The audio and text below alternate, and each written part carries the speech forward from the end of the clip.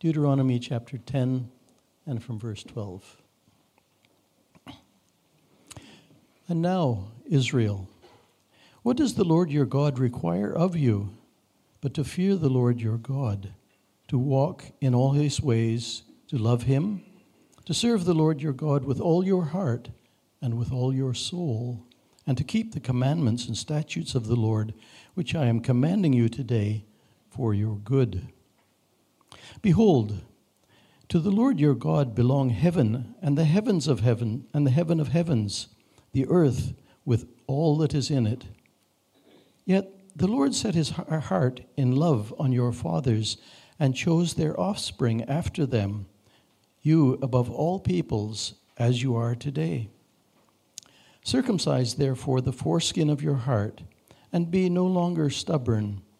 For the Lord your God is God of gods and Lord of lords, the great, the mighty, and the awesome God, who is not partial and takes no bribes. He executes justice for the fatherless and the widow, and loves the sojourner, giving him food and clothing. Love the sojourner, therefore, for you were sojourners in the land of Egypt. You shall fear the Lord your God. You shall serve him and hold fast to him, and by his name you shall swear.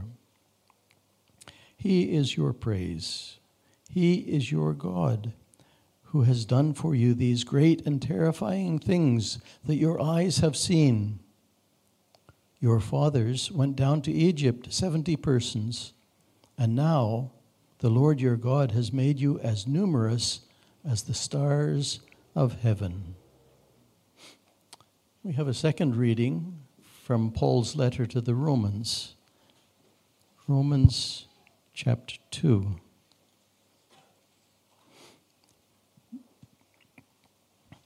Romans chapter 2, and we are reading from verse 12. For all who have sinned without the law will also perish without the law, and all who have sinned under the law will be judged by the law. For it is not the hearers of the law who are righteous before God, but the doers of the law who will be justified. For when Gentiles who do not have the law, by nature do what the law requires, they are a law unto themselves, even though they do not have the law. They show that the work of the law is written on their hearts, while their conscience also bears witness, and their conflicting thoughts accuse or even excuse them on the day when, according to my gospel, God judges the secrets of men by Christ Jesus. But if you call yourself a Jew and rely on the law and boast in God and know his will and approve what is excellent because you are instructed from the law, and if you are sure that you yourself are a guide to the blind, a light to those who are in darkness, an instructor of the foolish, a teacher of children, having in the law the embodiment of knowledge and truth, you then, who teach others, do you not teach yourself? While you preach against stealing, do you steal? You who say that one must not commit adultery, do you commit adultery? You who abhor idols, do you rob temples? You who boast in the law, dishonor God by breaking the law. For as it is written, the name of God is blasphemed among the Gentiles because of you. For circumcision, indeed, is of value if you obey the law. But if you break the law, your circumcision becomes uncircumcision. So if a man who is uncircumcised keeps the precepts of the law, will not his uncircumcision be regarded as circumcision? Then he who is physically uncircumcised but keeps the law will condemn you who have the written code and circumcision, but break the law. For no one is a Jew who is merely one outwardly, nor is circumcision outward and physical, but a Jew is one inwardly, And circumcision is a matter of the heart, by the Spirit, not by the letter. His praise is not from man, but from God. This is the word of the Lord to us. Father, this morning, as we come before your word, we pray that you would speak into our hearts, that your word would pierce our hearts and cut deep, that as you speak, we would listen, we would respond to your grace with love, and you would lead us into obedience. We pray all of this in Jesus' name. Amen. It's been great to hear how you've all been finding our Deuteronomy series these last couple of weeks. It's been really encouraging to hear, people have been really surprised by Deuteronomy and how rich it is. We've been hearing comments about how people are going, oh, wow, it's an Old Testament book. I didn't realize how good it could be. And that's really encouraging for a preacher to hear. So, keep the praise coming. But more seriously, we do love the fact that even something from the Old Testament is something really rich and really encouraging for you. A lot of people have mentioned how applicable it's been, particularly, and how applicable it's been for our hearts. Many of you have shared how encouraged and challenged you've been to reflect on where your hearts are at with God, and to be encouraged and challenged with how you can be living in obedience to his word. Now, one of the consistent things that I've been hearing is the challenge of bridging that vast gap between the head and the heart. And that's something that we've mentioned, that we've been talking about. We've been trying to tackle this gap between the head and the heart. And last week, Pastor Steve encouraged us to hear God's word by doing more than just listening and understanding, but to spend time meditating upon it, to sit in it, to ponder it, to reflect it, to let the light of his word shine upon our hearts, so that the memories of our salvation in the gospel of Jesus flood in. And I wonder, that was the encouragement from Pastor Steve last week. I wonder, how did you go this week in doing that? How have you been going at that this week? Have you noticed a difference? If you have, then praise God. God's word has the power to shape and mold our hearts so that we can put our faith in Jesus and continue to live in worship of him. And so we shouldn't be surprised to see God's word at work in our lives. And we should continue to pray that his word might continue to bear fruit. But if you feel like there's been little to no difference, then can I say, you're probably not alone. And as Pastor Steve noted a couple of weeks ago, sometimes the journey between the head and the heart can take a couple of days. Sometimes it takes 40 years. And that can be frustrating. And after last week's sermon, someone asked me why I thought that we Christians struggle so much to bridge that gap between the head and the heart. And I think part of the reason is because we have been shaped by our culture. We have been shaped by our culture to value the desires of our hearts, sometimes over and above what we know to be true or logical or rational in our minds. And this battle between the heart and the mind is captured quite succinctly by Emily Dickinson's famous line, "The heart wants what it wants." And there's been various modern interpretations and appropriations of this line. One of the most infamous appropriations was by Woody Allen. Woody Allen's a famous actor, he's a bit older. And in a Times Magazine interview, he used this line to explain how he developed a romantic relationship with the adopted daughter of his previous long-term girlfriend. And this is what he says at the end of the interview. "The heart wants what it wants. There's no logic to those things. You meet someone and you fall in love, and that's that." More recently, the line is appropriated by Selena Gomez in her 2014 pop song named after that line. And this is what the lyrics are. There's a million reasons why I should give you up. But the heart wants what it wants. The premise behind these modern adaptations of the line is that our thinking and logic are often at odds with our feelings, our emotions, our desires. And when push comes to shove, we know that we can't control the desires of our hearts. Has this been your experience of the Christian life? We know and agree with the truth and goodness of God's word, but the desires of our sinful hearts often emerge victorious. There are a million reasons why we should love God and obey Him, but the heart wants what it wants. Now, this gap between the head and the heart is not a modern development. Now, while I do think that our particular culture today, our individualistic culture here in Australia, presents some unique challenges for us in terms of the gap between the head and the heart, what it is really just another version of a more fundamental struggle between the head and the heart, the origins of which can be traced all the way back to the fall of humanity, when sin entered the world through the disobedience of the first human, Adam.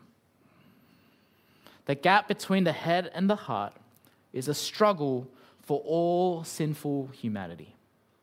For Christians today, as much as it was for the people of Israel in the time of Deuteronomy. And this is what Moses addresses in Deuteronomy chapters 9 to 11. After reminding Israel of the love which is meant to characterize their covenant relationship with God and the privileged identities that they then receive, Moses now turns to the heart of the matter. In order to love God and live out their privileged identities in obedience, God's people need to close the gap between the head and the heart. But they can't rely on sheer will and effort to overcome the wants of their hearts. What they need is for their hearts to be first affected by God's own heart for them before they can then set their hearts on God.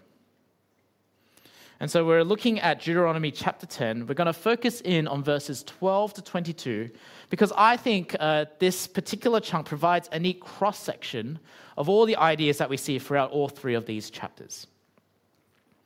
And as we heard this passage read for us by Uncle Mike, I wonder if you noticed the back and forth ideas in the passage.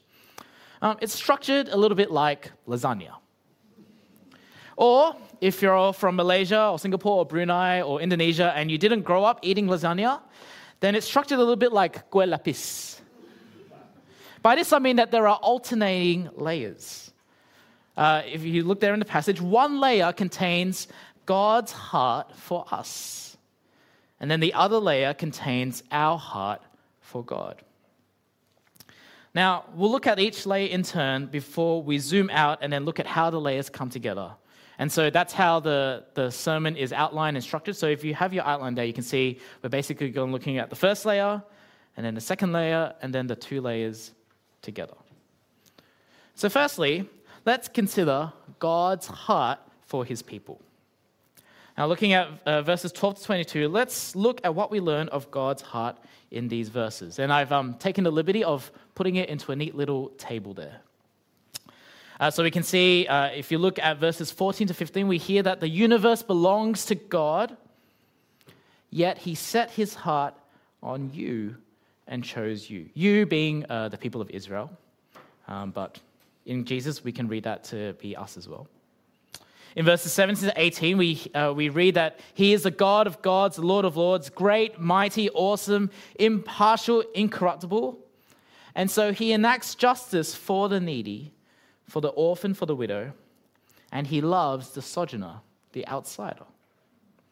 Then jump down to the final layer, verses 21 to 22. God has done great and awesome things, such as making you, Israel, as numerous as the stars of heaven. Now, if we were to summarize what these verses say into one line, I think it would be this. The great, mighty, and awesome God of the universe, the one true and only God, loves his people. The great, mighty, and awesome God of the universe, the one true and only God, loves his people. For the people of Israel listening to Moses, these verses summarize what Moses has already preached to them in chapter 9 and the first half of chapter 10. And so if you were able to read these chapters during the week in the lead up to today, then you would have picked up that the big idea that Moses wants to emphasize in chapters 9 and the first half of chapter 10 is this. The fact that God's people were promised a land to call their own, rescued out of slavery from the land of Egypt, guided and protected on their journey to the promised land, and will soon be able to take possession of this land from those who currently inhabit it. All of those things have nothing to do with their own righteousness and everything to do with God's grace and faithfulness. All of the things that are happening to Israel up until that point and soon to come has nothing to do with their own righteousness and everything to do with God's grace and faithfulness. You see, what Moses explores is that the people of Israel have nothing to stand on, no achievements to display, no merit to claim.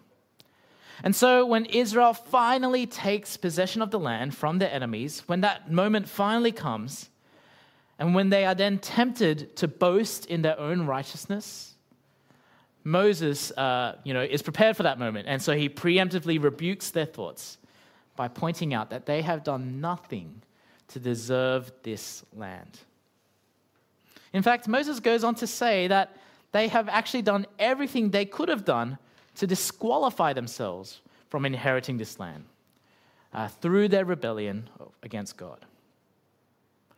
And even when God relents from destroying these people because of his faithfulness to his own covenant, not because Israel deserved it or anything like that, what do Israel do? They disqualify themselves again and again and again. And what does God do in response?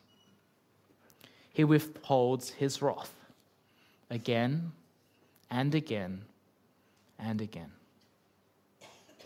And he speaks his 10 covenant words a second time, because the first time he was so angry that those words got smashed because they built a golden calf. And so, he does it again a second time.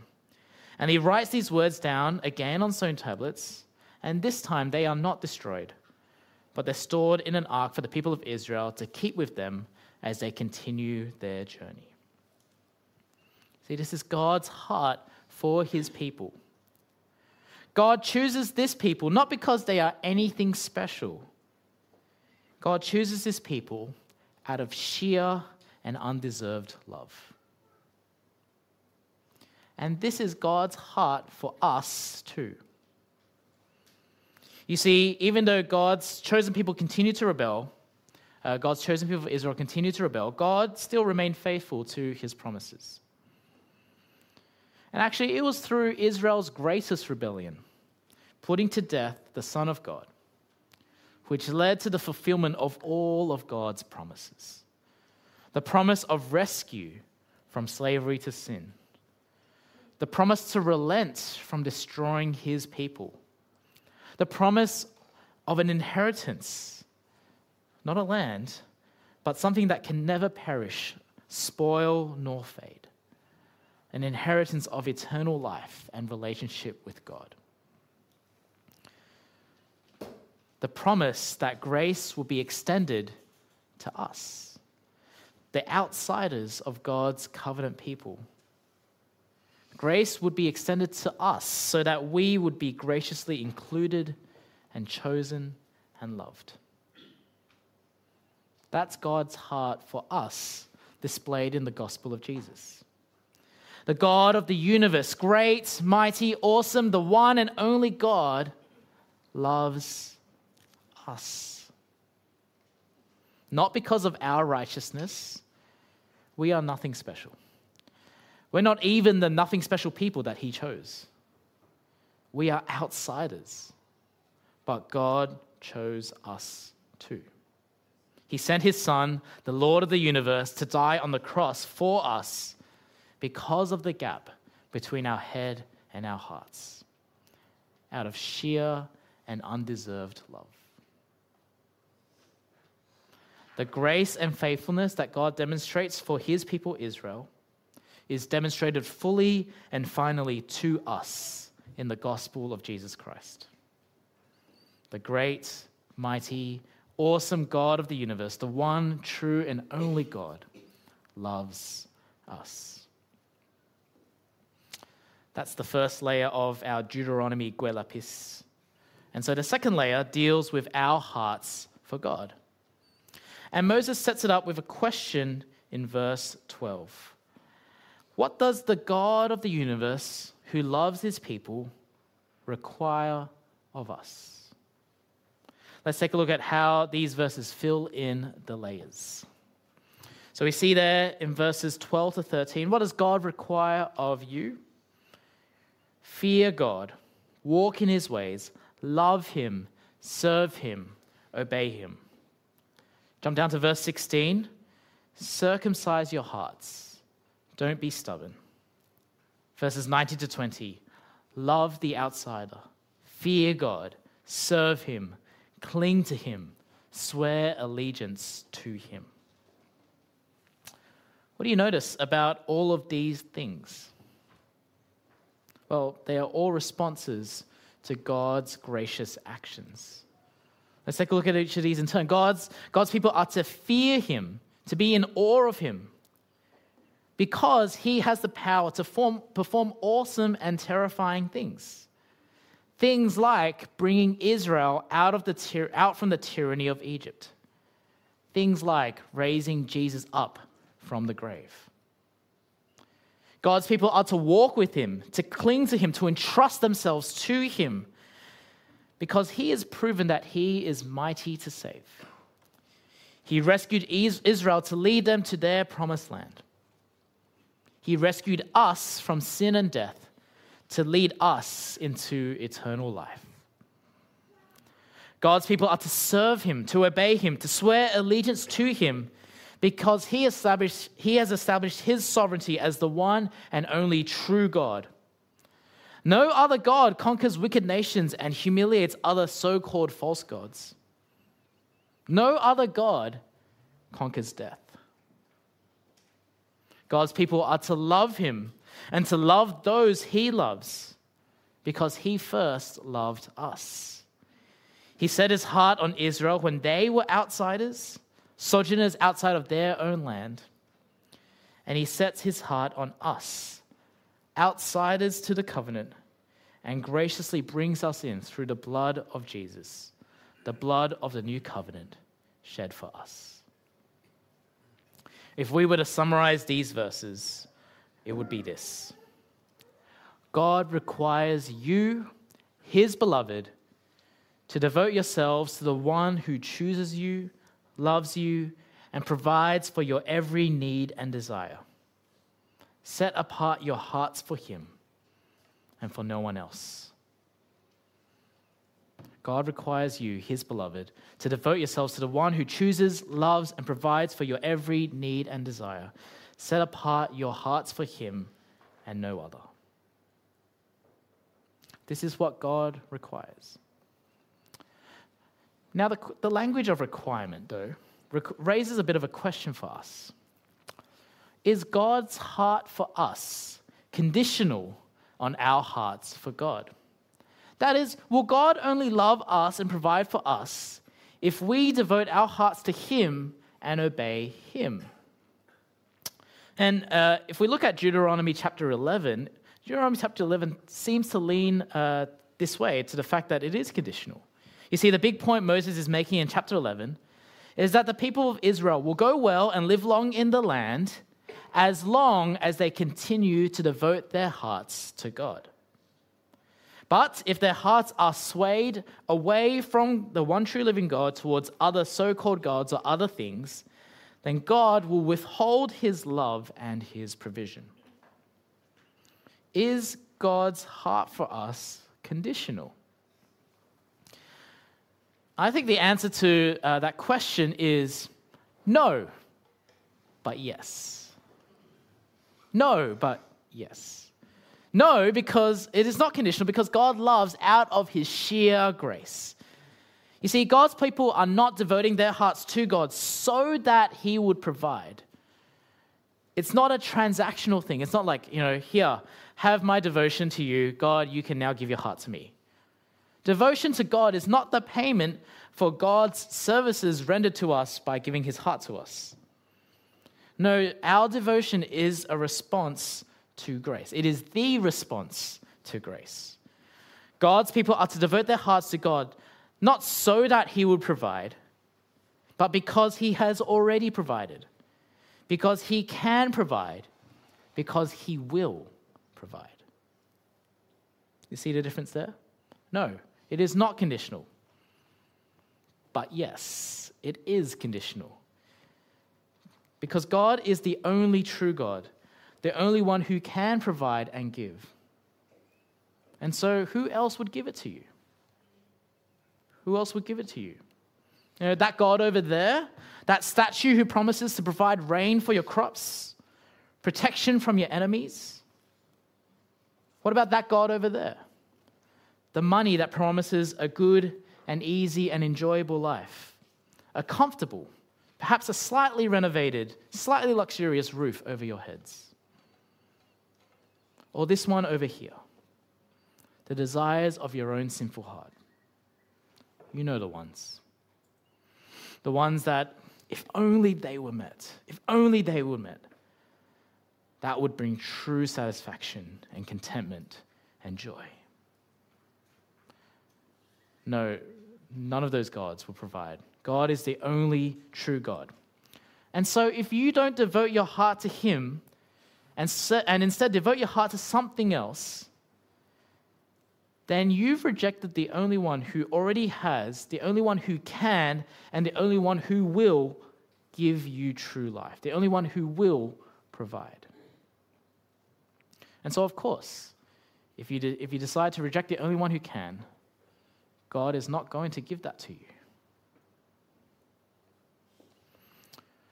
What have we seen so far from the layers of Deuteronomy chapter 10?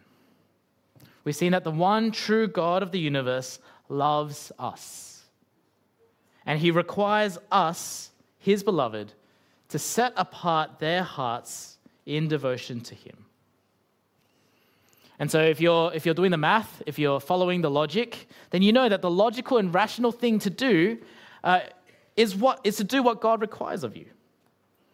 To set your hearts for God, to devote your hearts to him. That is the logical and rational thing to do. But you know, and I know, that logic and rationality aren't enough to close the gap between the head and the heart. As the full sentence from Emily Dickinson goes, the heart wants what it wants, or else it does not care. We can't just push aside our heart's desires and be robotically directed by logic, no matter how rational or logical you are. Hearts are not designed that way. You know this. I know this. And God knows this too. Which is why God cares about the heart.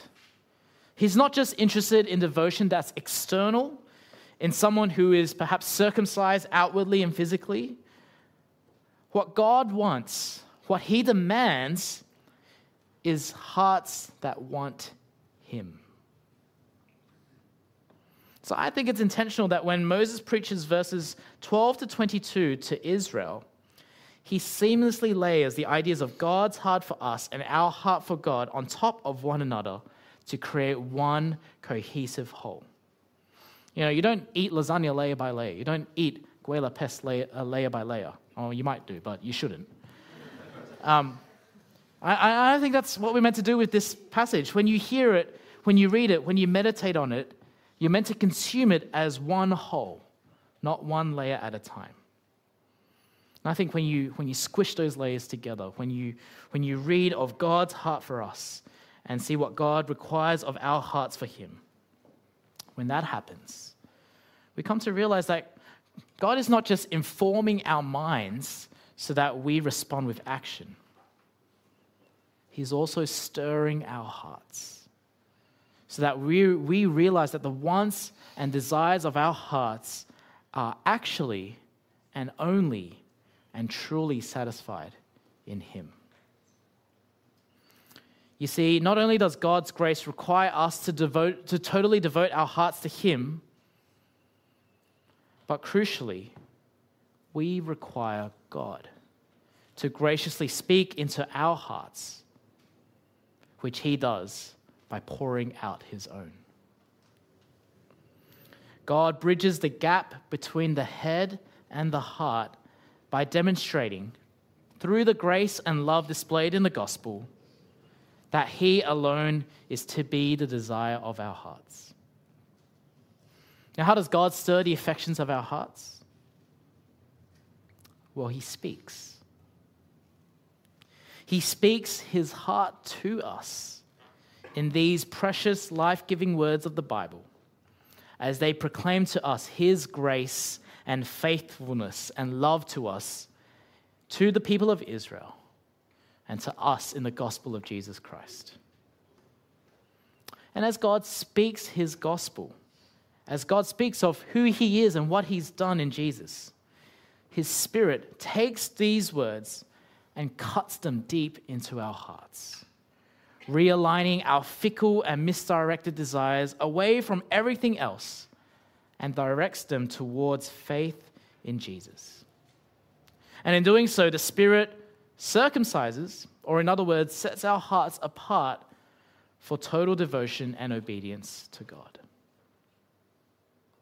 This is the power of the gospel. This is the power of God speaking. The gospel is not meant to merely be understood and remembered and stored away as something cool to understand and know. It is to be meditated upon deeply, proclaimed constantly, treasured wholeheartedly. It is to stir us, shape us, and mold us towards obedience and devotion. The gospel shows us God's heart. And the gospel calls our hearts to desire only Him. So let me end with this question. What does your heart want? What does your heart want? Is it to be loved, to succeed, to be accepted, to be honored, to be vindicated, to be freed, to be at peace, to hurt no more? I hope that as God has spoken to us from Deuteronomy this morning, you'll realize that whatever it is that your heart wants, God has already given it to you in the gospel of Jesus. If you're not yet a Christian, then let me extend God's invitation for you to respond to the gospel by setting aside whatever it is you're longing for, whatever it is you're working towards, whatever it is you're desiring after, to acknowledge and cast aside your rebellion against God, and to entrust yourself to Jesus, knowing that in Him, your heart's desires will be satisfied. For the rest of us who are Christians, let's take comfort in the fact that we don't need to bridge the gap between the head and the heart, because God already has. God has already satisfied the desires of our hearts in the gospel. And in doing so, He has freed our hearts to obey Him. And so we need to continue letting the gospel shape our hearts towards obedience and devotion to Him. And so as you meditate on God's word this week and into the future, you might ask yourself this question: how is the gospel shaping my heart? How is the gospel shaping my heart to fear Him, to walk with Him, to cling to Him, to serve Him, to obey Him, to swear allegiance to His name? How is the gospel shaping my heart to love Him? God requires your heart, and our hearts require God. And so let's continue as we go out into our weeks. Let's continue meditating on the gospel and letting it stir and shape our hearts towards obedience.